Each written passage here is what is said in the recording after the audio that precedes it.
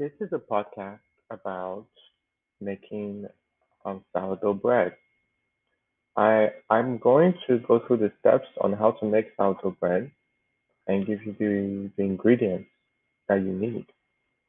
The main piece of ingredient that you need is a bubbly, active sourdough starter.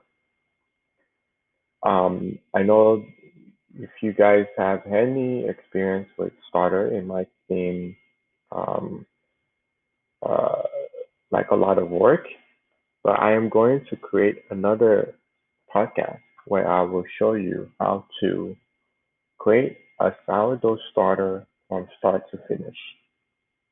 So you will need a bubbly active sourdough starter.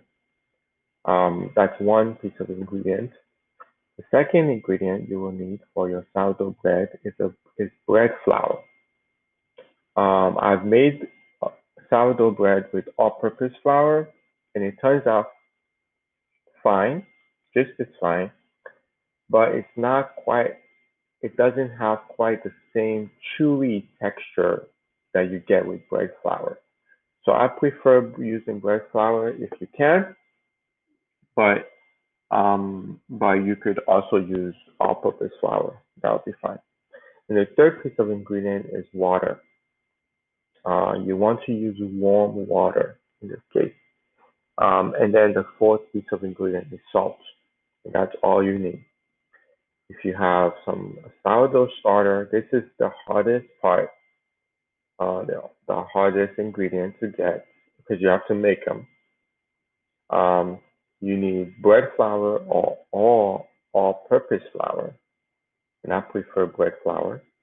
The third is you need water, warm water, and then the fourth is salt.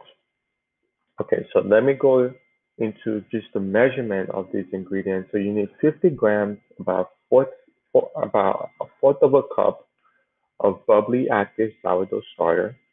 You need 500 grams, which is about 4 cups and 2 tablespoons of bread flour. And you need 350 grams of water, and that's about one and one third of cups plus 2 teaspoons or tablespoons of water. And then for the salt, you need 1.5 teaspoon of salt.